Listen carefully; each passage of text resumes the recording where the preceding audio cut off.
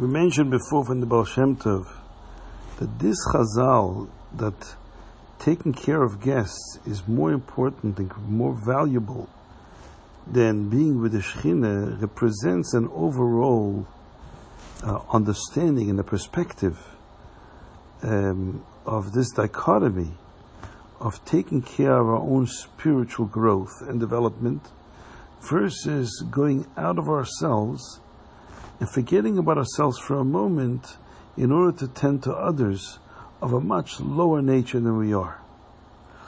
Making a dira b'tachtenim. Avraham Avinu was faced with that choice, with that tension. On the one hand, he was in a deep union with Hashem, which is one of the deepest and loftiest things a human being can ever be in.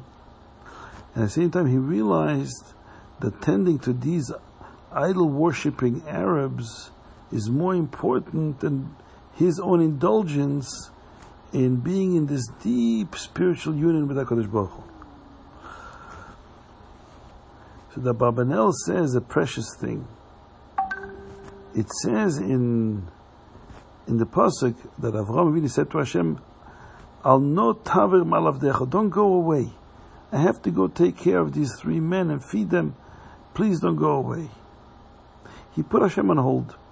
Says the Barbanel, the deeper meaning of this pasuk is that Avraham Avinu wanted to be connected to Hashem even while he descends into the world of those simple and lowly men and feeding them, making them comfortable, getting involved in their lives. And that even while he's in this engagement and in this state of descent, that his mind should always be connected to Hashem. Al no taver, don't go away from me. I want you to stay with me.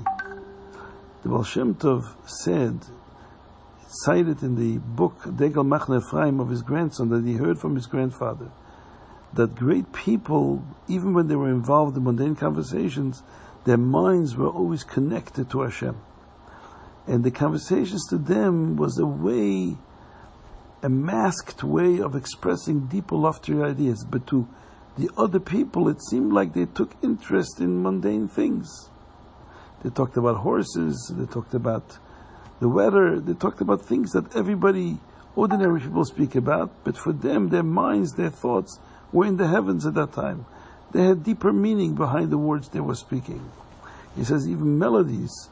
He says great people, when they hear a non-Jewish song, which obviously the content is not at all spiritual, but nevertheless, when they heard it by accident, they happened to be somewhere and there was a music playing, they would turn that into a deeper appreciation of the loftier roots of that melody, of that song.